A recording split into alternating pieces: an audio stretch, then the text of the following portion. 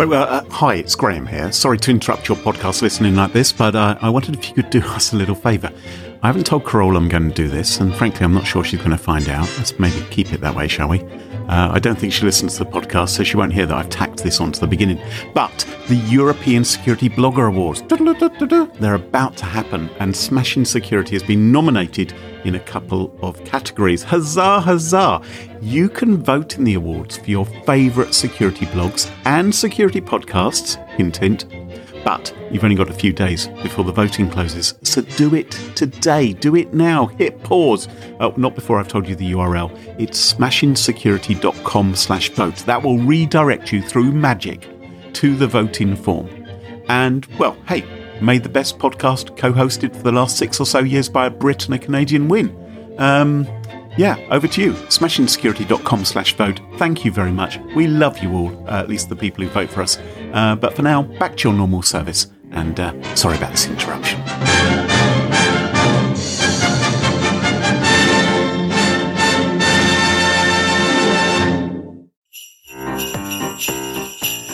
All right. Hi, everybody. Carole here from Smashing Security. Something a little different this week. We have had quite the year, so Graham and I have decided that any monies we receive via Patreon during the month of December 2020 will go directly to our local food bank. We're doing this because there are a lot of people that are hungry and it's getting cold out there and it's Christmas. If you're not a Patreon supporter, which is totally fine, I do urge you to look at your communities to see how you might be able to help bring a little bit more joy this season to those that are having a hard time. And lastly, just a huge thank you for all your support this year. It has meant the world to us. Now, let's get this show on the road.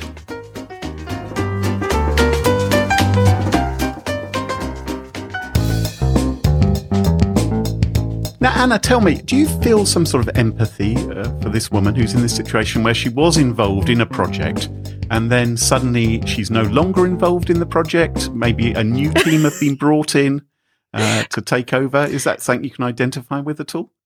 Sticky Pickles? Well, Sticky Pickles. I actually thought you were talking about something else. Oh.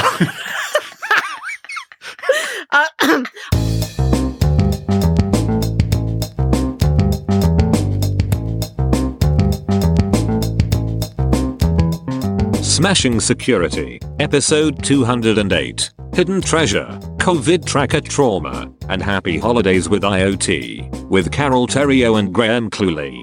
Hello, and welcome to Smashing Security, Episode 208. My name's Graham Cluley. I'm Carole Theriault. And Carole, we're joined this week by a special guest. Oh, a very special guest. Hello. Hi, Anna Brading. Hello, how are you? Have we spoken since you left Sticky Pickles? I don't know. There was a smear against my name, Carole. You did spread vicious rumours, and I'm not happy about it. You've denied that I'm indeed pregnant. Well, thank God for COVID. Occasionally it works out. Yes, thank God for COVID. You can't beat me up. Anyway, lovely to be here. So, Anna, your ex-Sticky Pickles, I don't know the details of why you fell out Dry with Carole pickle now. No longer doing the show, and she's replaced you with someone else. Are you going to be attending the Smashing Security Live Christmas party on the 17th of December? Well, if I'm invited, I'd love to. The whole world is invited. The whole world. Oh, well, yes, definitely. 8 p.m. It's a live stream. All you've got to do is go to smashingsecurity.com/live. Well, I will be there. Yep. 8 o'clock UK time. 3 p.m. Eastern time. And 12 noon Pacific Standard Time. What time is that in Singapore? It's going to be 9 a.m. I wouldn't bank on. I don't know if that's 11 hours. I was thinking. No, I don't think that's true at all. It's not 9 a.m. I don't think it is. Someone will find out. Okay, well, I just wish you did it at work, Graham. Well, okay, Carole, what's coming up on the show this week? Well, first, let's thank this week's sponsors, Mimecast, Culture AI, and LastPass. Their support help us give you this show for free. Now, coming up in today's show, Graham goes on the hunt for some hidden treasure in the Rockies. Anna tells us of a crazy police raid in Florida. And I'll share tips on avoiding cyber hell this holiday. And we have our featured interview with the rather informed Max Linscott of Mimecast. So all this and loads more coming up on this episode of Smashing Security.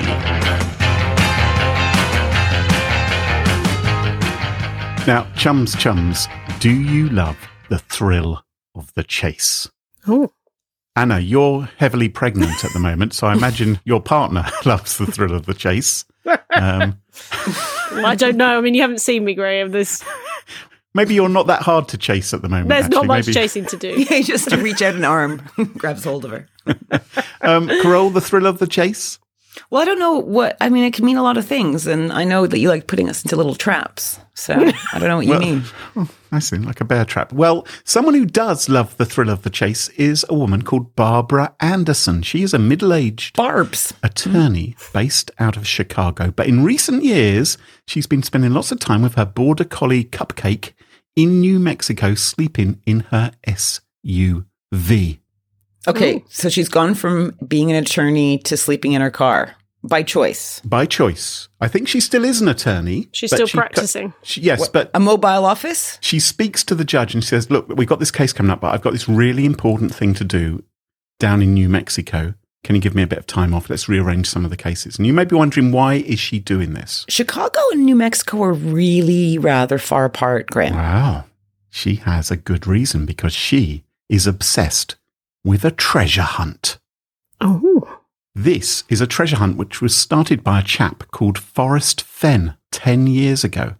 Fenn, he was an art dealer, and he wrote his autobiography back in 2010 at the grand old age of 80 years old, thinking that he didn't have much time left. And he thought, well, I better write a book. And he's had worries about his mortality before. Back in 1988, in fact, he was diagnosed with cancer and was told it was likely terminal. And one of the things he did while he was dealing with that news was he went walking around in the Rocky Mountains.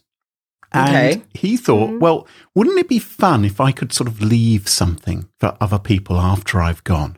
And his idea was to hide a treasure chest somewhere in the great outdoors. And he thought he had found the perfect spot, the location which was very special to him, where he thought would be his ideal resting space if it was just to lie down. Now, thankfully, he actually recovered from his cancer diagnosis. But when he came to write his autobiography years later, he remembered his idea of a treasure hunt and a treasure chest and with clues. And so what he did was he put into his autobiography a poem, a cryptic poem. I don't think... Are we taking part in this story at all? Or are you just going to go for it? Keep going. You're doing great. I'm excited. What's going to happen next? I feel like we're at bedtime, Rick, and we're telling Have you got us any a story. questions so far, Carole? No. Hey, so so we have Forrest Fenn, who's 80. He had cancer, and while he had cancer, he walked around the Rockies in New Mexico and decided to put a treasure box somewhere. Put a treasure box somewhere. And thought he found the perfect spot. Found the perfect spot, wrote his autobiography, wrote a poem. I can read out some of the poem to you if you want. Oh, please do. As I have gone alone in there, and with my treasures bold, I can keep my secret where, and hint of riches new and old. Begin it where warm waters halt, and take it to the canyon down. Not far, but too far to walk. Put it in below the home of Brown. And it carries on for a few more verses. Yeah, copyright though. Right. So, okay. So he has written this poem, and it got published in the book. And it was describing where he had hidden a treasure chest containing gold nuggets, gold coins, gemstones, and jewelry. Oh. So that's what's in his treasure box. Mm-hmm. That's what Gold he's got. nuggets, gold coins, gemstones, jewelry. We have no idea about how much value. Well, it's estimated about $1 million $1 million bucks. at the point where he hid it. Yeah. I can see why she's into this treasure hunt. Yeah. Yeah. You'd be into it? You would take a 5-hour flight? Certainly not at the moment, Carole. I can barely get up off the sofa. But Bring me the treasure box. And with COVID, I don't want to go over there. It's difficult. It's really hard. But I can see that she would be interested in the $1 million. Yeah. Barbara Anderson was one of many people who became obsessed with solving the riddle and devoted themselves to finding the treasure. So people were going into the Rocky Mountains in New Mexico, Colorado, Wyoming, Montana, hoping to find it. Because they read the book and they're like, they had enough hints to think where they might find it. And it wasn't necessarily a safe thing to do. In fact, in the last 10 years since the book got published, at least 5 people have died hunting for the treasure. Well, more people have died crossing a road, Clue. I don't know. Yes, but these are people who've gone out there saying, I'm going to find the treasure, and got on a raft or whatever, and have ended up at the bottom of a lake or whatever. Now, from the research I've done, all the people have died. All the 5? Of the 5, they were all men. And often with wives and families who said that they'd become a bit nuts. It ruined their lives. Some of the wives even said, I'm sure it's a hoax, but, he has to go hunting every weekend, or he goes off for weeks on end looking for this damn thing. Maybe he just had a girlfriend. Maybe he was with his girlfriend. Hey, that's an idea, isn't it? You say that you're going off treasure hunting. Once I get this baby out, that's what I'm doing. And one thought which came to my mind is, people are dying things. Who's to say there ever was any treasure hidden? And there was no proof that Forrest Fenn ever actually hid anything in the Rocky Mountains other than he wrote a book. He could be some nutter. Mm-hmm. And then in June of this year, June 2020, there was an announcement. Ooh. Forrest Fenn posted on his website that the treasure had been found. Oh. And he wouldn't say where, and he wouldn't say who had found it. All he'd say is that some guy who wanted to remain anonymous, some guy back east, he said, had found the treasure. Which raises all kinds of questions. Because was that even true? Was Forrest Fenn saying it had been found to stop nutters going out into the Rocky Mountains looking for it? Well, he'd probably be nervous for his life, thinking, $1 million quid's worth of stuff. Oh, yeah. Maybe someone's going to find Forrest Fenn and go, tell me where you put the box or else. Well, I believe his house had been burgled before, and maybe there were. I think there were a lot of obsessive types involved.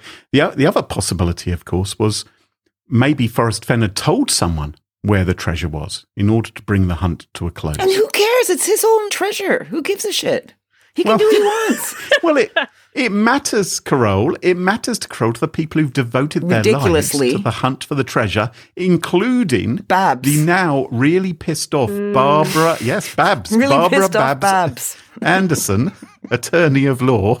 Can you imagine if she represented you and she tried to... Sorry.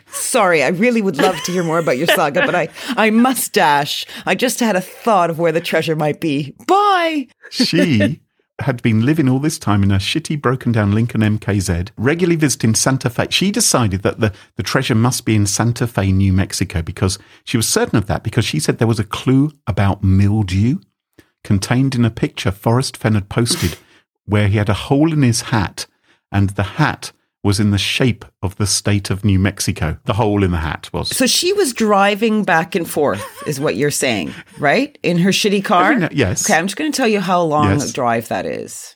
Between Chicago, Illinois, and Santa Fe, New Mexico, is 19 and a half hours driving. Is she single?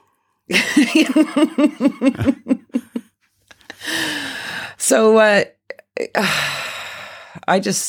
So Barbara's upset, right? Barbara was certain that she was close to finding the treasure, and she believed it had been stolen under her nose, because she says that someone had been taunting her. Babs is bonkers. Via text message for a while. Oh. And then she started to claim that her emails had been hacked, and whoever had found the treasure had stolen clues that she had found and information which she was storing in her email account. And there's the tangential security link. All right. So she's American and she's an attorney, a dangerous combination. So, of course, she filed in court against Forrest Fenn and the mystery finder. Why? Why can't he just say who cares? $1 million, Carole. Yeah, but it doesn't belong to anyone. He writes about it in a book, and did he taunt people to go try and find it? Well, she says that this is highly unfair and there's been some kind of fraud taking place, and she wants to know where was the treasure hidden and who was it who found it. Now, since she filed the case, Forrest Fenn, sadly, I think it was about a month or two after the find was made, he passed away at the age of 90. At the age of 9. So he's just passed away. That's right. He passed away in maybe September or something like that. So R.I.P. Forrest Fenn. And I'm glad you don't have to see this disgusting behavior happening here because you did something cute. But his descendants, including his grandson, God, what? they know who the finder was. And they've been compelled by court to reveal his identity publicly. And that's how we now know the person who ended up claiming to find the treasure is a former BuzzFeed journalist and medical student, 32-year-old Jack Stewart. Oh, I bet he's pissed off now. Who wanted to remain anonymous. He claims that his family are now in hiding. He says that he searched for the treasure for 2 years, analysing every single interview that Forrest Fenn ever gave for any clues or way that he spoke. And he was been hunting around the Rocky Mountains before finally coming across the treasure. But to the annoyance of all these other hunters, he won't say where the location was or how he solved the riddle. And I think that's what's made everyone go bonkers because they just want him to prove that he had some method of finding the treasure, which wasn't dodgy. I think they should just all calm the fuck down, but treat him as a magician. The guy found it, and who cares how? You lucked out. Bad luck. Deal with it. Hang on. Well, what if he did hack other people's accounts? What if? Show me proof. What's the evidence? Yeah. God, conspiracy theory, Graham. Well, I imagine Barbara Anderson will present her evidence I'm sure when she this will. eventually comes to court. I hope that's on TV or something, court TV. So Jack Stewart, the guy who found the treasure, he says that he wants to preserve the mystery of the location because he doesn't want to make it a tourist site. He says he's very close to Forrest Fenn, although he only ever met him once. That he formed a relationship with him after he found the treasure. He obviously denies the hacking claims. But if you're really obsessed with something, might you be tempted to break into the account of others? You're like Fox News. You are. What? You have no proof of any of this at all. You're just basically tempting the don't like it. I'm not saying he did do any of the hacking. I'm just saying he's been accused of it. So you and think if he's I had a responded treasure in and- my house worth £1,000, Yeah. you would break into my house to come get it? You think the average person would want to do that? No, I'm not saying that. But if lots of people independently were searching for How treasure... many is lots? Like what, 50? Oh, what? Come on, Carol. 5 people have died. There must be Well, it's hundreds pretty- and thousands of people who've been searching for this. If it's $1 million, there's going to be quite a few people that are looking for it. Really? Yeah. What does that get you these days? Well, armed guards for the journalists.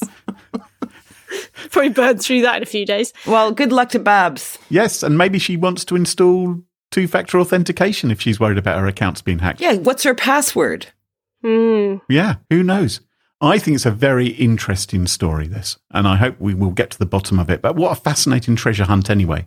If anyone else wants to, well, there's no point anymore if this really has been found, but maybe you can work out the location and reveal that to the world. I just can't believe you can't admit how pissed off you'd be. If you decide to do this, right? You have cancer, you decide, I'm going to leave some great treasure somewhere for someone. And then everyone who gets wind of it starts scrapping amongst each other because someone won it. It's like, well, how did he win it? What exactly happened? How did he rip and must have robbed me? That's what happened. And I'm going to take him to court. Like, it's just, God. Anyway, Forrest Fenn's probably rolling in his grave, embarrassed for humanity. Although his actions did lead to the deaths of 5 people. Exactly. Was what he did irresponsible. Oh, he's responsible for that too because some idiots went out with No, because in their he flip-flops. could have stopped it much earlier. They went out in their flip-flops and forgot their suntan Well, he lotion. didn't have to put it there, did he? He could have put it somewhere a little bit safer. Like in a mall, in a supermarket. Yeah. In a park or something. Yeah. It's behind the diapers. Then you'd be in, Anna. Then you'd be in. Yeah, I would. That's true. Anna, what's your story for us this week? Well, I think we can all agree that the world has gone to shit in 2020. No, I'm loving it. I'm loving Oh, are it. you? So Oh, cool. great. Yeah. Well, we have spent most of it locked inside. What do you guys miss the most? Ooh. Hugging people that I like. Oh, I know. I had to add that I like, just in case. I haven't hugged you all year, Carol. I know. No one would be able to hug you at the moment. How would they get their just- arms around you? Pat me on the shoulder. Anna, please. So, Graham, do you want to volunteer anything? No, thank you. Chess is online, isn't it? Yes, You can still I've do been that. fine. I've been absolutely fine, yeah. Anyway, in the first few months of the pandemic, obviously, a lot of us were locked up, and many US states were under shelter-in-place orders, which is good for saving people's lives from COVID-19, not so good for the economy, as we all know. So over in Florida, data scientist Rebecca Jones was working for the state, and she was heading up a team who created and ran the COVID-19 dashboard for the state. So, we've all been glued to the dashboards. But this one was a particularly good dashboard. Sorry, what do you mean a dashboard? What does that mean? So it's got all the stuff like cases per day, total cases, deaths, testing information. It's like a web page with all the latest data. With lots of stats, right? Like who died, who has it, how many numbers, going up, going down. And this is for Florida. Now, in particular, Florida's one was a good dashboard, apparently, and it had been praised by White House officials for its transparency and accessibility. And it was used by researchers. They had plugged in to use the data and media and the public. It was a good dashboard. Anyway. Oh, cool. And it came out very early, didn't it? During the whole pandemic stuff. Yeah. Yeah. And I think everybody was kind of thinking her and her team are doing a great job. So a bit further into the pandemic, I can't believe it's been going on for 9 months now, certainly here, a bit longer. I can. It feels like it to you. Oh, wait, and you're pregnant. Oh, I'm just doing the math. Got a bit boring at the beginning, didn't it? So anyway, when states were told that they could start opening back up, they were said that they could do that as long as they met certain criteria. And Florida obviously wanted to reopen, but the numbers that Jones and her team were publishing still looked a little bit shaky. So, and this is according to Jones, leadership at the Florida Department of Health, where she worked, asked her to sort of massage the numbers. Like lie, basically. Yeah. Well, yeah. I think they wanted her to remove some of the regions where remove some of the deaths, just lower down some of the numbers, just so that they could meet some criteria. Which is a reasonable request, isn't it? I mean, if the stats aren't helpful, and they clearly weren't helpful, then there's two ways of fixing the situation. Just shave off a 0. Okay. We can either do something to prevent there being so many infections and deaths, or we can change the numbers, right? Well, exactly. One is easier to do than the other. And if you start preventing the deaths, then you have to shut things down again, and that's not good for the economy, right? So let's sort the numbers out. Right. So Jones, because of her, the fact that she'd been praised for the transparency and everything, she wasn't happy about the fact that these things had to change. So she, first of all, she said no, back and forth, and then she took down some of the numbers from the dashboard. But then, obviously, that broke all the links that had been published to the dashboard. So she said she was asked to put it back up again, but then the next day she was told she no longer had a job. So she took the dashboard down in a bit of a huff. No. She removed parts of it because they didn't want to publish all the data. But then that was obviously any news site that had referenced that. Obviously, it broke all the links. And then they were like, oh shit. And they had to put it back up. So in their eyes, she'd been a bit of a nuisance. Yes. And had caused quite a lot of kerfuffle. And so they thought, well, you're going to have to go, Miss Rebecca Jones. Well, they brought in a different team to manage it. She says that she was removed because she refused to comply with their orders fully, but they say it was because she exhibited a repeated course of insubordination during her time with the department. Now, Anna, tell me, do you feel some sort of empathy for this woman who's in this situation where she was involved in a project and then suddenly she's no longer involved in the project? Maybe a new team have been brought in to take over. Is that something you can identify with at all? Sticky Pickles? Well, Sticky Pickles. I actually thought you were talking about something else. Naked Security?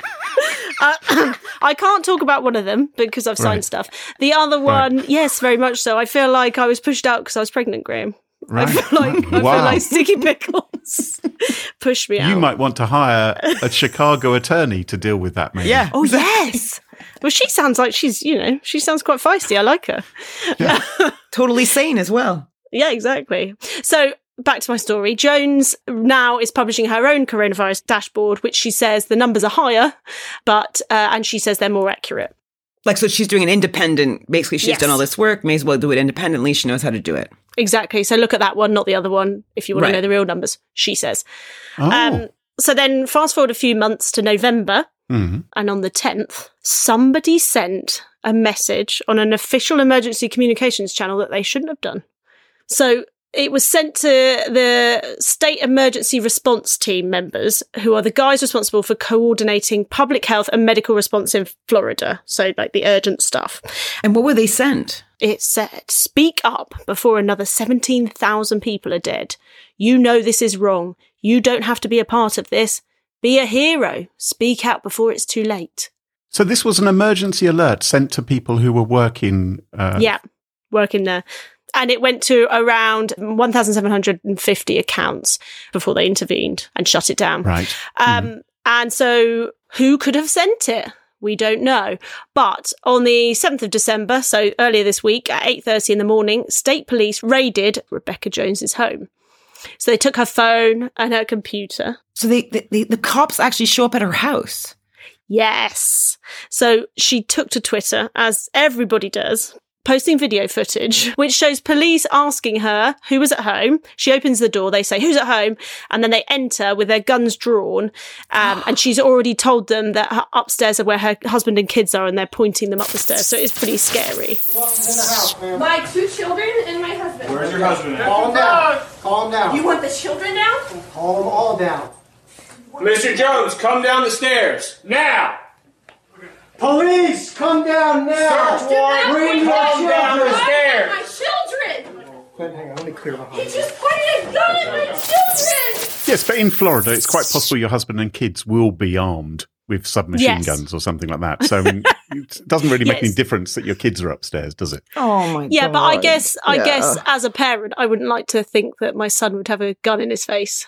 No, I guess not. And you don't even know why, right? You're running your own independent data center, presumably, and she's just, tick-a-da-da-da-da-da. She doesn't know anything about the emergency and, But even if she was responsible for sending that emergency alert, it does seem a little bit over the top to have guns around. Oh, do you think? the place. You think?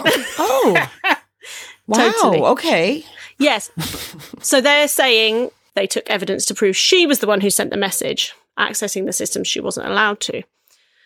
Obviously, she denies any wrongdoing. So they think she's the one who hacked the system and gave the message. So they went to her house, they stole all their stuff with guns and the whole thing. And okay, gotcha. Yes. So the message that was sent, so the people that received it, they're known as ESF 8, which are the emergency team, as I said, and they are employees of Florida Department of Health, and some also work for other government agencies.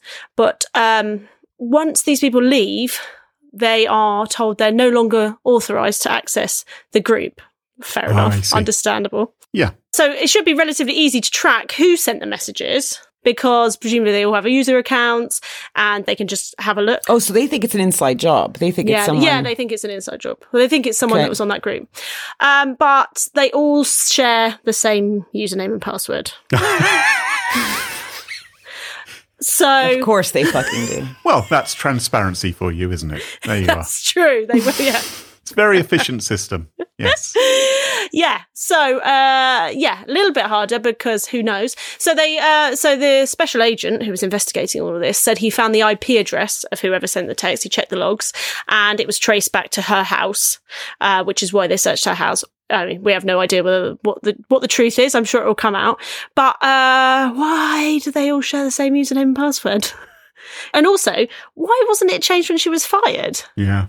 And she was fired in May. So it's like, what is it, December now? That's a long time. It's not going to take long to change one username and password, is it? Carole, have you changed the passwords on the Sticky Pickles podcast since there was a change in the staff? Did you? I haven't tried to log in. I blocked her on everything. You're dead to me. Carole, what's your story for us this week? Okay, so if you listen to us week in, week out, you probably know most of the stuff I'm going to talk about. So you can go make a cup of tea. All right, bye. Bye. See ya. There's one thing we all have in common, right? We all have to help out family members or friends and neighbors with computer device drama, internet dramas, the routers, the whole thing. But if you're a first timer to the show, first, a very warm welcome.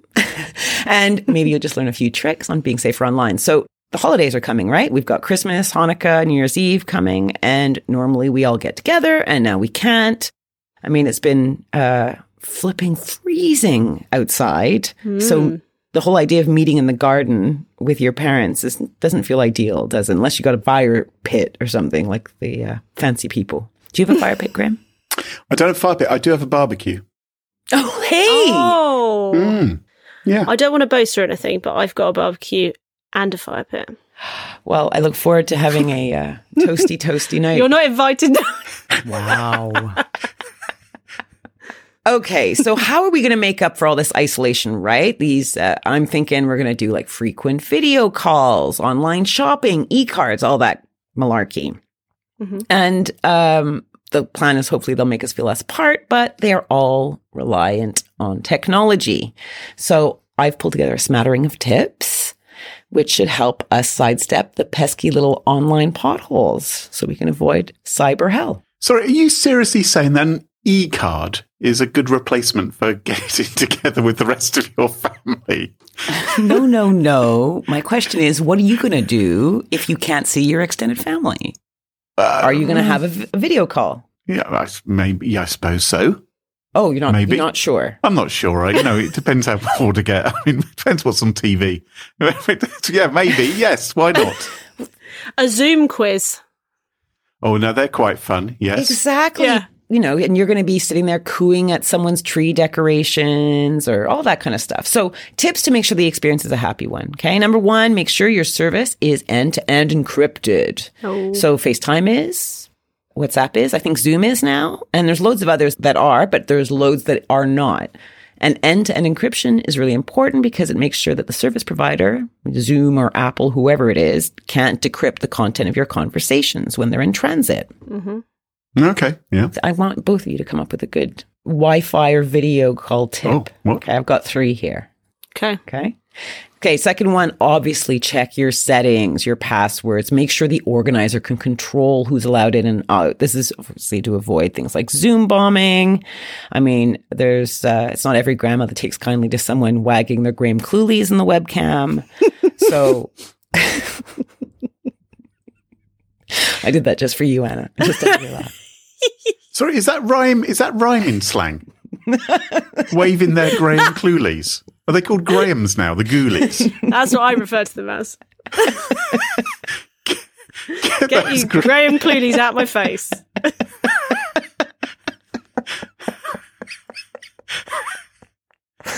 I'm crying. So basically you need to have control on those things, and keep the link private. You can even have a password so only those that are in the know get into the party. Yes, of course. And finally, my last one on this one is just assume the call's being recorded. So like the story about how you drop the milk in the supermarket and the whole thing explodes all over you is fair game, right? But your private stuff like your phone numbers or, I can't believe they guessed my password. They start telling you. It's like, no. Right. So banking details, things like that, just stick to random stories, not stories that have personally identifiable information in them. Right. And this goes especially for saucy calls and videos that some of you might have, right? Being careful, especially with those Graham Cluleys. Noted. Can we not make that a thing? I don't know. It's too late now, Graham. Too late now. It's already a thing. Now, any from you guys? Oh, I was going to say, be careful about what's in your background. So, if you've opened any intimate presents during the festive season, if you have a big dildo behind on the table, and you've left it on the table, you don't necessarily want to share that with the in-laws, do you? Yeah, don't write your password on a flip chart and then in your background in your house. Yeah. Do you have a flip chart in your house? Yeah, I do, Graham. With all my passwords. She loves lists. Oh, I've got another one. This is a great one, actually. Don't complain just before or after the call because some of these services have been known to have a longer lag time during termination. So say you've had a difficult conversation with Uncle Bob. Don't immediately flip them the bird once the call's over and call them a you-know-what because... Don't bitch until it's gone. Yeah. Yeah. I find this when I'm on I don't know what, maybe it's Zoom or whatever it is. You hit the quit button. I know, Graham. Oh. And then it kind of says, are you really sure? So you think you've quit and you're kind of going, Jesus, thank God that's you have to hit it again. Or you have to have that forced smile, just a forced smile kind of for ages while you're waiting for it to quit. So those are pretty good tips, right? They're great tips, Carol. Okay, I'm going to do just one more set, okay, on IoT, because no matter how much I say don't buy IoT and keep the crap out of your house, people are going to buy it because the kids are screaming for it, or partners are screaming for it, or you just think they're cool, or it makes your life easier, or whatever. So my advice on this front, but please throw yours in, would be 1, stay away from version 1, the alpha smart IoT. Let the boffins who are tech mad and know what they're doing test it out and report their findings. Do you agree with that, guys? Yeah, and I'd also suggest, I think some of these smart speakers, for instance, now, they're beginning to introduce technology whereby they'll do more of the processing on the device rather than sending it up to the cloud. So if you don't want someone to be analyzing what you're saying, and you can also have on some of these devices a hardware switch where you can actually turn it off and tell it to stop listening, and then you can decide when you want to turn it on again. So yeah, hard switch is a really cool thing. That's a great one. Don't believe the blurb on the website or on the Amazon or Walmart page. I know, read the terms and conditions.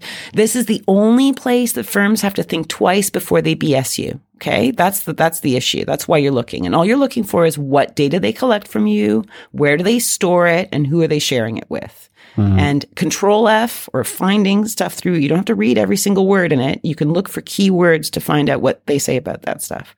And I think Jack Rhysider is the one who told us about TOSDR.org. Terms of Service didn't read. So that's a website where it kind of shrinks down the information, try and put it into clear English if you're finding it a little bit crazy. That's handy because I can't see people that aren't interested in security but want, an Alexa or whatever in their house. I can't see them reading all the terms and conditions. But so I was going to ask if there was anything like that. So that sounds quite good. But I'm obsessed with them now. And I keep kind of going to these online services going, oh, this sounds cool. And then I go read their terms. And I'm like, oh, right. I'm giving you all rights to everything I load on your site ever from now on. So and I back away. Funny how you're obsessed with that, but you're not obsessed with a treasure hunt in the Rocky Mountains, which could make you millions. We've all got our own interests, Graham. Carol's a terms of service. And for any smart device you buy, first check if they've been any previous security problems. That's not to say if they have had a security problem, you do not buy it. But what you want to look at is how they handled it. So, for example, if it turned out that they left a database open and they closed it publicly, no one had landed on it, and they still told everybody about it, I kind of think they get a pass. But if they were found out because some unauthorized party got in and then they tried to hide it, and the company denies it, I think walk away, right? So you want to know who your partner is. These guys are business partners of yours as an individual. That's what you have to see them as. And if you don't want to do business with them, if you don't like the way they work. And lastly, this was one that was said by one of our guests, set up a Google alert for your smart IoT devices. Ah, yeah. Your router, your phones, your tablets, your Roomba, because then if there's this big security problem, you'll get it. You'll get a little info on it and you'll be able to be pre-informed, which gives you a bit more time to do something about it. Good tip. Okay. Good tip. Do you want to add any, guys? Did I cover everything to do with IoT? Graham, you already had some good ones. I did, thank you. Anna? Oh, yeah, she's pregnant. So pressure off me. God. Yeah. Dare I? Don't pick on me. I'm not. You're amazing. I feel like you've covered it all. I'm sorry. Oh, well, thanks. No, don't be sorry. That just means I'm perfect. Thanks. Oh, you are. So there you go. Right? Amazing. A few tips to help you and your loved ones sidestep cyber hell this holiday. Today's show is sponsored by Mimecast, the #1 cloud email security solution for Microsoft 365. Safeguard your organization with Mimecast's end-to-end phishing, impersonation, and brand exploitation protection service. It's a layer of email security defense that picks up where Microsoft security leaves off. Mimecast's innovative service blocks brand attacks before they can launch, stops live cyber attacks in their tracks, and gives you visibility into anyone using your domains without your authorization. Start today by downloading a free copy of the State of Email Security Report at smashingsecurity.com/Mimecast-hub. Security training sucks, it's boring, users hate it, they aren't paying attention, doesn't work. For security training to actually work, You'd have to find out what each person in the company is doing that's risky, send them phishing emails, monitor logs, check for passwords and have I been pwned, and then you'd have to train them in a way that doesn't send them to sleep, try and track what they're doing to see if it works. Who's got time for any of that? Culture AI do. What?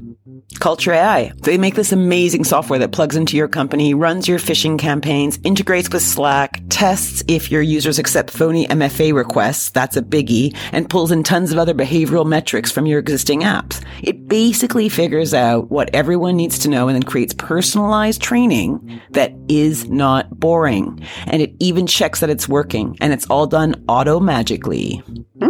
And they've got a deal just for our listeners. Sign up at culture.ai/smashing and your first 50 employees are free for life. Cool. More information, culture.ai/smashing. Stop your whining, Graham.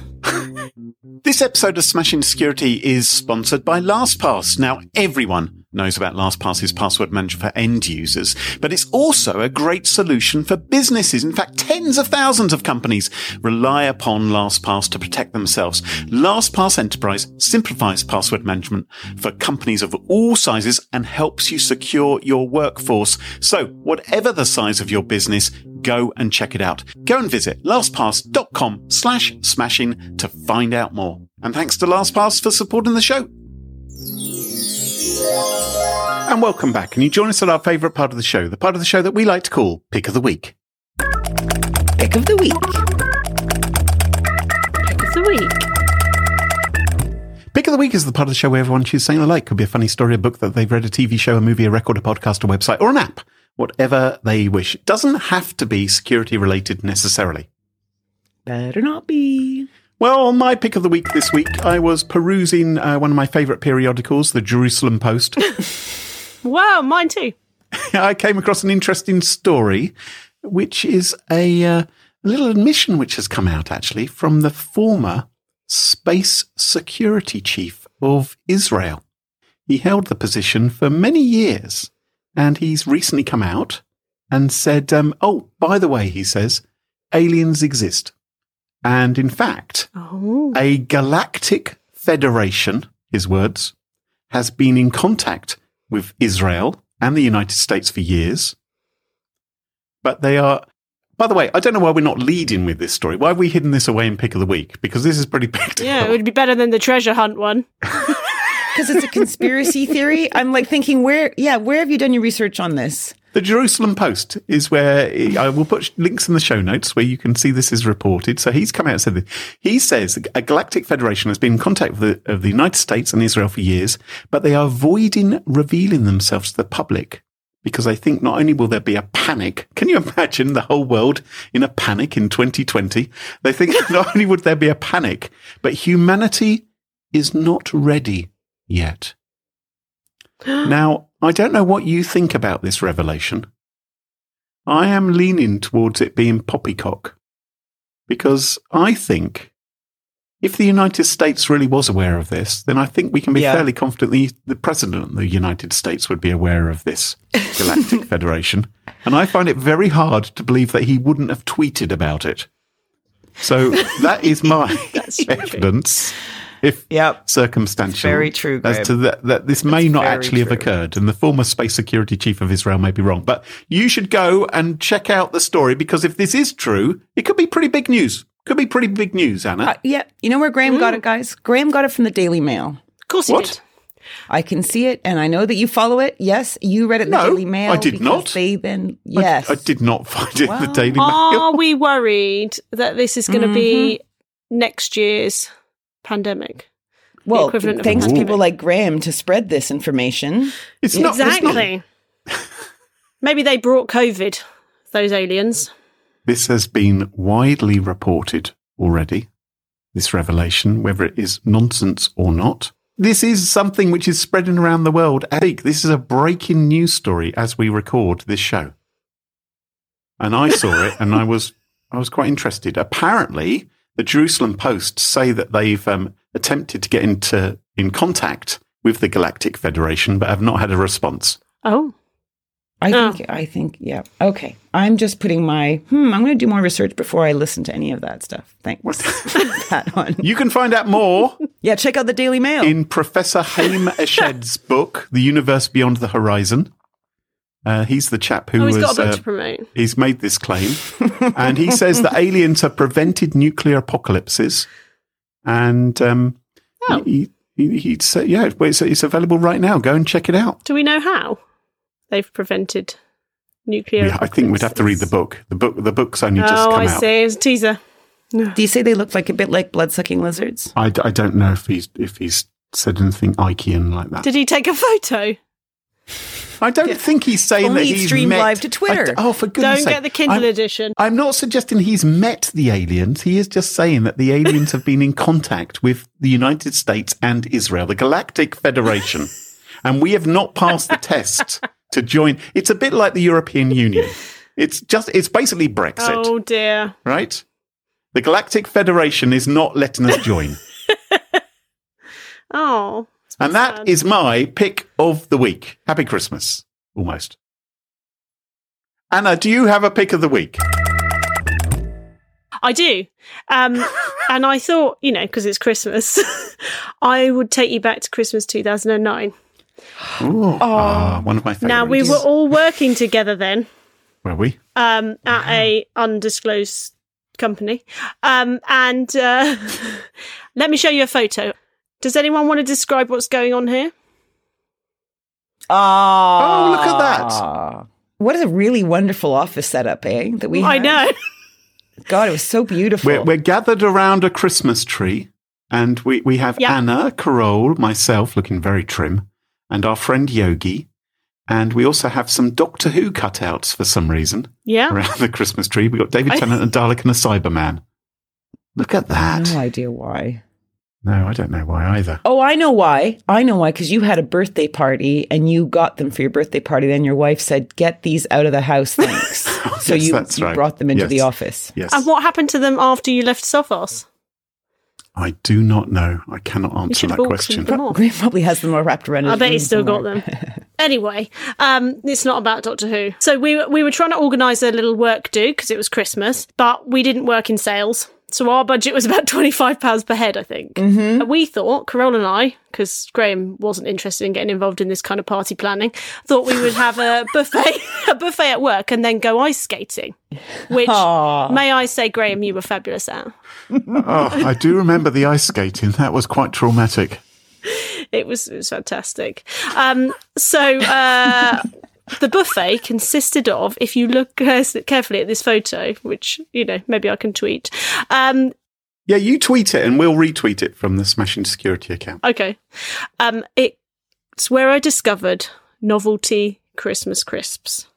Now, Yogi, who's also in that picture, is also a fan of these novelty Christmas crisps. How do you guys feel? Yeah, I hate them. Yeah, I'm the enemy of these. We've had a number of conversations about these. I seem to remember they were pretty disgusting. Well, I think probably back then they weren't as sophisticated as they are now. But anyway, I thought, because, 2020, as we've talked about, isn't kind of anybody's top year, I would imagine, I thought my pick of the week would be Christmas novelty food. So I'm not talking about, can you tell I've moved house in the last week and I have done nothing apart from unpacking boxes? This is all I have. I've just eaten.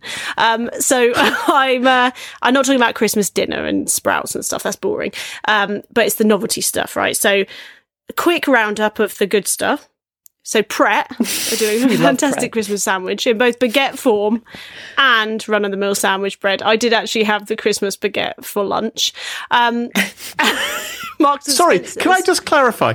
Your pick of the week is a Pret-a-Manger baguette, is what you're basically saying. That's what you've brought to the table. It's not just a Pret-a-Manger baguette. What is your problem, Graham? I'm trying to bring a bit of festive cheer to the podcast. You've got aliens. All right, carry on. Marks and Spencer's, let me tell you, have an excellent offering. There's a turkey feast sandwich, which we all expect. I mean, I don't want to go into a sandwich place without them offering me a turkey feast at this time of year. But they're also doing truffled egg and honey roast ham. Oh, God. Perhaps you could try that with some pigs in blankets crisps or some Christmas tree tortilla chips. You see, I like the holiday foods, not the crisp stuff, like the fake flavored. Why, it's so exciting. It's so exciting. Why not just dip a crisp in like some cranberries or something? Oh. No? No. Well, no. I think my friend told me to stay away from their Christmas soup. Apparently not so good. I think, and this may be a shock to many people listening, but I think I agree with Carol. And on that bombshell... Wait, I haven't finished. Oh, okay, sorry. Let me peek at the KFC gravy burger, which includes a chicken fillet, a slice of cheese, and a hollowed out hash brown with the side of gravy which you pour into the hash brown. So it's an interactive experience, and then you eat it. I haven't bet that tried eats that. well. Are you just suggesting these things because you're pregnant and you've got cravings? Have you been eating coal or something like that as well? Is it just weird? Didn't you say at the beginning of this section it could be anything you want? So exactly, STFU clue. Give me a break, guys. TM. just one last one. There's Pizza Hut's festive pizza. So, what would you imagine would be on a festive pizza? Oh, is it going to be a cranberry and brie stuffed crust? Is it a reindeer turd? Maybe. I should imagine a lot of these taste like reindeer turds. It's not turkey, because maybe they're too hard to source throughout the whole festive period. I don't know. Maybe they're more expensive. But chicken, crispy bacon and stuffing with a red wine gravy base. Oh. So there you go. I'll send you some more, Graham, so you can try them all. I think maybe anybody that comes to our Christmas party on Thursday, December 17th, perhaps wants to bring a Christmas flair in their snacks. I'm going to have a few. I think that's a great idea. Maybe you could do a Christmas cook-along, Carol. My other half bought already 2 bags of festive crisps, so he's in your camp. He loves Yes! them. Yeah, See, I don't know which ones he got. I'll send a pic over and we can put it on Twitter, Graham. Please do. All right. Okay, that'd be great. Everyone can't wait to see that. Carol, what's your pick of the week? Yeah, because your stories were so great. Okay, my pick of the week. You guys both know my pick of the week because as you're my 2 buds that love podcasts as much as I do, or almost as much as I do, I threw them your way after lolloping through the first episode only. And this podcast is called Brian and Roger. Mm-hmm. And I'll just give the premise and then you guys just jump in because it's just... So this is created by Harry Peacock and Dan Skinner. They're the brains and voices behind the characters. Brian and Roger. And Brian and Roger met at a divorced men's support group about a year ago. And they're really codependent. And the problem is that one of them is quite a nice guy, right? A good guy. But the other guy is not such a good guy. And every week they inch towards like a horror show of a sticky pickle. And the outcomes are truly disturbing, wonderful, horrible, delicious, awful. The whole podcast is a series of voicemails which they leave each other. So they never have a conversation. Yes, that's true. They leave a voicemail for each other and then the other one replies to it. And I have to say, after you told me about this, Carol, I listened and I kept listening. I must have listened to about 20 episodes now. I know. I think you're ahead of me now. Yeah, I think I'm halfway through season 2 at the moment. I have really enjoyed it. I mean, it is the same joke over and over again. But it is not the same joke. That isn't true. But it doesn't matter because it is brilliantly done. The joke is that one is nasty to the other person. That's not a joke. The format of the show is basically there's a guy who's very agreeable. And even when asked to do ridiculous things, keeps on saying, initially he puts up some sort of objection, which gets overridden, and then he finds himself doing this thing, and then it all turns to shit. And the situation gets much, much worse. We should warn, it's not for the faint-hearted, okay? They do talk about things like pussy scrotums, right? They talk about jazz cigarettes. They intimate that an 82-year-old deaf woman is kind of a sex fiend. It's an adult podcast. It's an adult podcast, but it is wonderful. And the thing I love most is the horrific mic handling. You know, the mouth noises are just revolting, but so perfect because there are so many people that you speak on the phone with that, you know, eat on the phone right in front, and do it really grossly. And you're just like, you're in my ear. It really is. By both of them, because there's only 2 people who appear in it. It's a wonderful acting performance. Yep. Or just honest. They're short, aren't they? They're like 15 minutes. Yeah, they're about long. 15 minutes. Yeah, that's right. Anyway, snack-sized fun. I love it. So check it out if it sounds like your thing. It's Brian and Roger Podcast, and you can find it wherever you get your podcasts. Fantastic. Now, Carole, you've got a featured interview for us this week. I do. This week we have Max Linscott of Mimecast. Let's see what he has to say.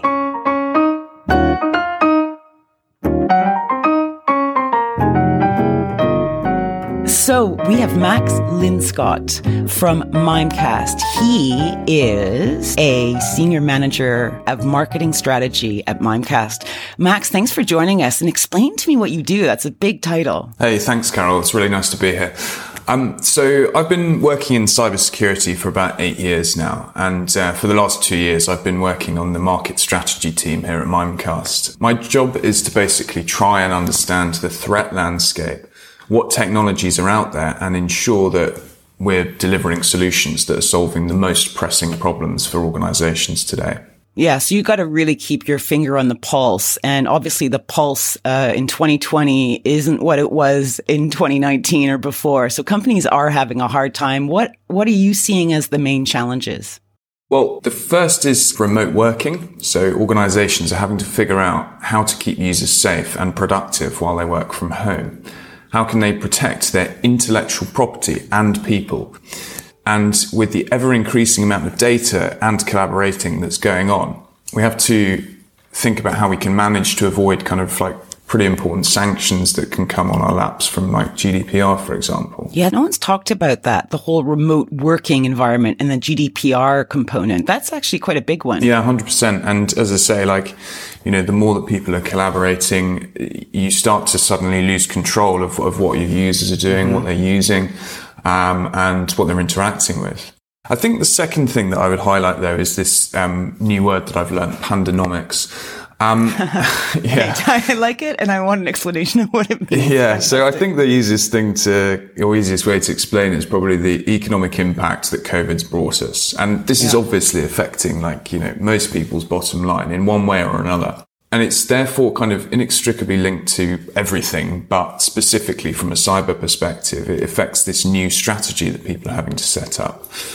The run costs that people are kind of used to supporting are being driven down and new spend is rejected.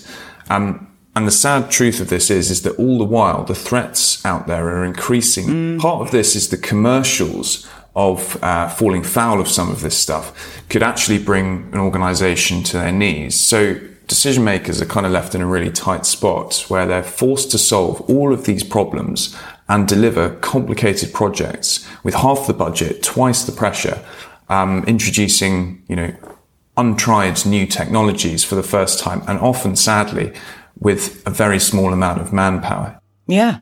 I mean, and actually, you're giving me the thought that IT workers, and especially ones that work on security, they're like first line workers, right? In this pandemic situation that we have. So, okay. So what are the things that people need to keep top of mind? Okay. You've talked about this new remote working ecosystem. What's changed and what do we have to focus on? Well, from a threat perspective, it's worth just noting like the trends that have changed, as you say, and collaboration is, of course, the center of the new cloud order. We've seen amazing adoption of tools like Teams, which I believe went up in the region of 40% in 5 days at the beginning of our first lockdown. We've seen pretty similar trends for the likes of Slack, Zoom, OneDrive, SharePoint, Box, Dropbox, and so on. All of this is great, but email remains the most utilized and most universal tool that we have. 94% of cyber threats begin with an email. It remains the number one threat vector by a country mile.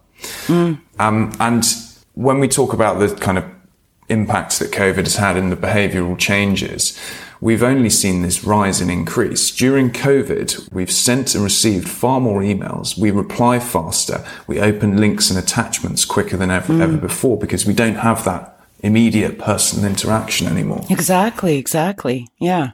So people are ever more reliant on email and the bad guys know it and are focusing on that vector. Can I sum it up that way? Yeah, definitely. I mean, we are increasingly relying on non-email tools as well. But the reality is that email is such an easy thing to manipulate as a malicious actor. And it was never really designed for security.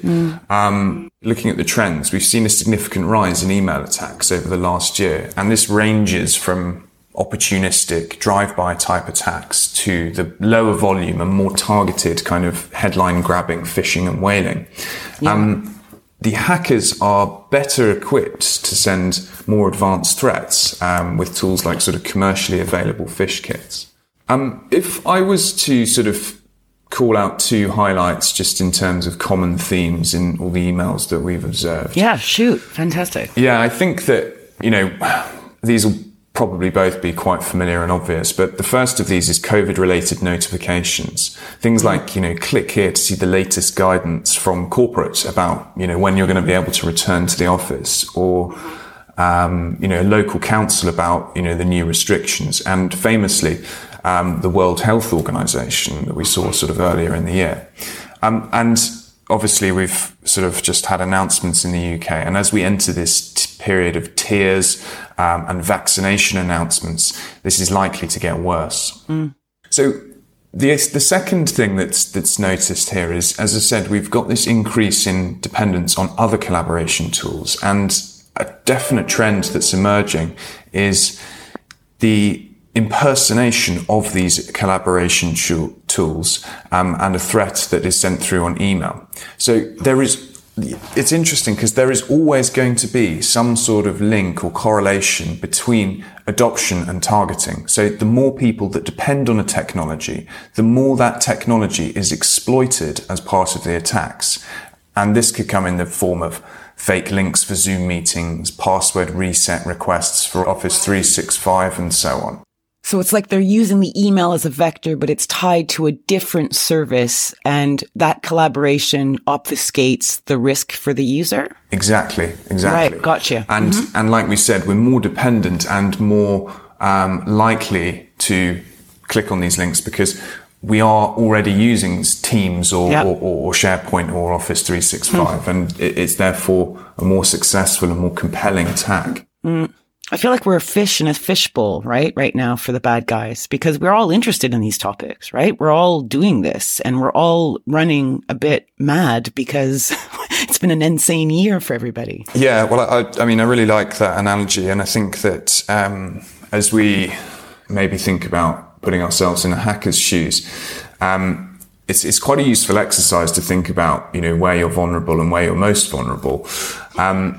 They're trying to run a business, if you think about it. So they study their total addressable market. They're thinking about delivering a minimum viable product, and they're aiming for excellent adoption rates. Yeah, which basically means, how can I successfully target as many people as possible with the most effective attack that costs me the least amount to produce? Yeah.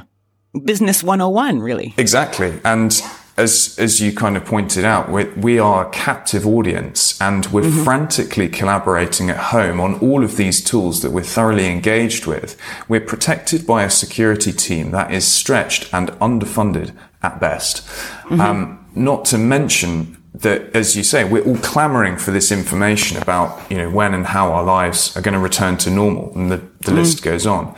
So there's a real spectrum of attacks, and, the ones that make the headlines are often the sort of dastardly ones that are very sort of cleverly crafted. And while we do see hackers occasionally relish the challenge of architecting a bleeding edge attack, they'd much rather shoot fish in a barrel. Yeah, right. Exactly. Okay. We need to pivot here to something a bit more silver lining to this doom and gloom. So tell me about how organizations are going about changing their strategy to compensate or to just meet the requirements of this new world. Well, I'm not quite finished with doom and gloom yet, but I think it's okay, carry on. I think it's pretty tough at the moment, obviously, but it's fair to say that a trend that's emerging is consolidation. So organizations are looking to reduce complexity at every turn. The burden on IT is just too great. So sadly, the sort of doom and gloom part of this is that the first things to be questioned are the headcount and licenses that are associated to operational costs, as kind of, a CFO would look at their, where am I spending my money? And IT doesn't seem to be making me any money. It's just costing me money. So how can I cut that down to size? So people are being forced to sort of consider their options at this point. And the future is in the cloud, and it always has been. But what COVID's done is it's catalyzed the transformation projects, but simultaneously, as we've said, shrunk timeframes, resource and budgets all in one fell swoop.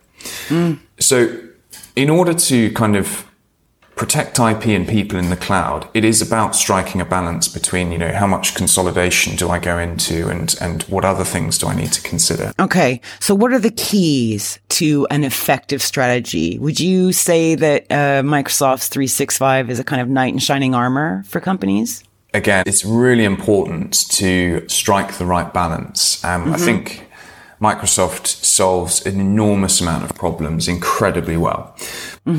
And consolidation is important because it can reduce complexity and cost. But we have to ask ourselves, can I deliver economics, experience, and efficacy in equal measure?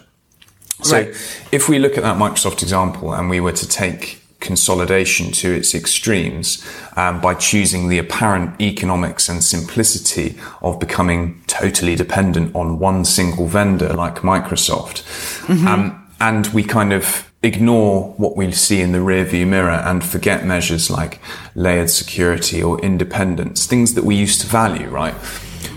Does that mean that I then under-deliver on efficacy? And what's the knock-on effect of, like, if we think about the security side of things, like, what's the true cost of failing to deliver that? Does that actually have an effect on the economics? So what would a breach cost me? And how many breaches can I expect? And how much time am I going to spend clearing them up? Yeah, seriously, really important questions that I think few companies really take seriously, right?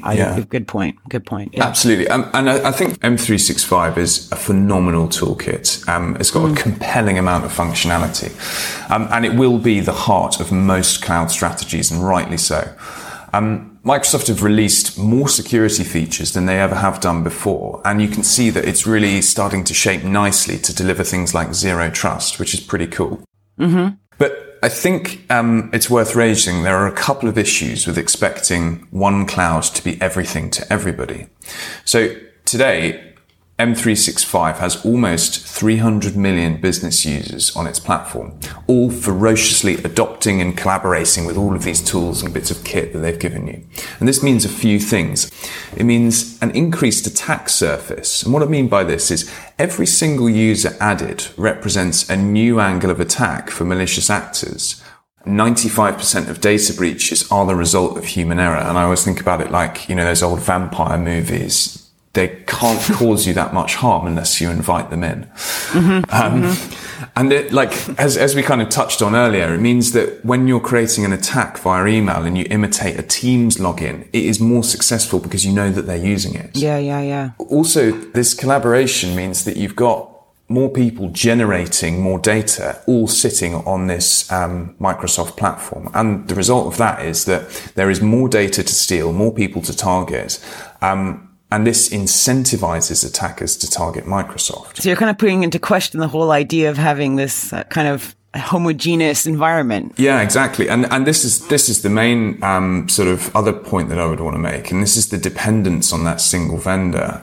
So the compelling bundling and features that are included in the Microsoft kind of packages at the moment are combined with the pandanomics and the financial pressure, meaning that organizations are very prepared to accept that suddenly Microsoft security is good enough.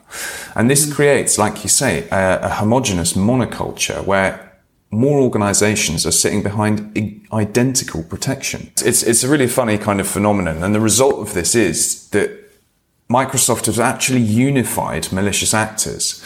So there are more users to attack. There is more data to steal. And all of these users and all of this data is sitting behind exactly the same security. Email is the number one attack vector. It's really unsurprising that email attacks are being purpose-built and designed to penetrate Microsoft's included security. It's just too obvious a target. And even against the best security that they've kind of invested in, the Microsoft Advanced Threat Protection, hackers are proving themselves well up to the challenge. So you have to bring me a silver lining now as we wrap this up. You have to. I know you're English, but bring me some sunshine. So I think the good news is there is some silver lining, and actually what we've described isn't a bad thing to look at and to do. It's just that we need to go into it with our eyes open. You have to build, and you must, and you probably will, build your strategy around Microsoft 365. You need to pick the other tools that you need to succeed. This has to include a thorough assessment of risks and for you to be able to ask some more challenging questions of the technology. Like, where is Microsoft great? Where do they need some help? And should I expect them to face certain challenges on their own? And what is the true cost of being totally dependent on them? So, you're going to introduce more vendors than your CFO thinks you need. So it's important that your vendors can help you demonstrate the value of any extra spend, or more likely, the cost of not spending that money. So we talked about organizations being brought to their knees. And according to the IBM data breach report, the average cost of a data breach in the UK is $3.9 million. Jeez. So in prepping this year, because we are actually building, hopefully, more resilient systems that actually can help IT security people provide better services for their users and for clients and for everyone. Absolutely. Max Linscott, thank you so much. Listeners, you can learn more on smashingsecurity.com/mimecasthub. And thank you so much for coming on the show today. I really appreciated it. That's a pleasure. It's been great to be here. Well, that just about wraps it up for this week. Anna, I'm sure lots of our listeners would love to follow you online. What's the best way for folks to do that? You can get festive snack recommendations on @AnnaBrady on Twitter. And I'm also on LinkedIn if you want to give me work, but not for another 6 months or so. Yeah, hunting a bit early. And you can follow us on Twitter @SmashInSecurity, no G. Twitter has to have a G. And you can also join us on Reddit. Just look for the Smashing Security subreddit. And don't forget, if you want to make sure never to miss another episode of Smashing Security, subscribe in your favourite podcast app, whether it be Apple Podcasts, Spotify, or Pocket Casts. Remember, you all have a VIP invitation to our YouTube Live Christmas special on Thursday, 17th of December. That is next Thursday, folks, at 8 p.m. UK time. You can sign up at smashingsecurity.com/live. Be there, be triangular. And again, quick shout out to our sponsors, Mimecast, Culture AI, and LastPass, and our individual contributors via Patreon. This support is what helps make the show free for everyone. All the details for past episodes, sponsorship, guest lists, and everything else is available at smashingsecurity.com. Until next time, cheerio, bye-bye. Bye-bye. Bye. Bye.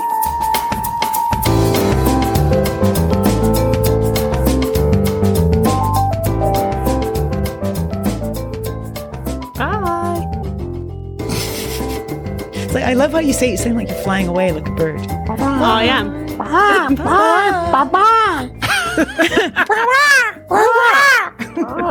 It's more like sort of flipping over like a whale. Like a beached whale. Sometimes you have to do that to make your Graham Cluley's comfortable, though, don't you? Boom! Yeah.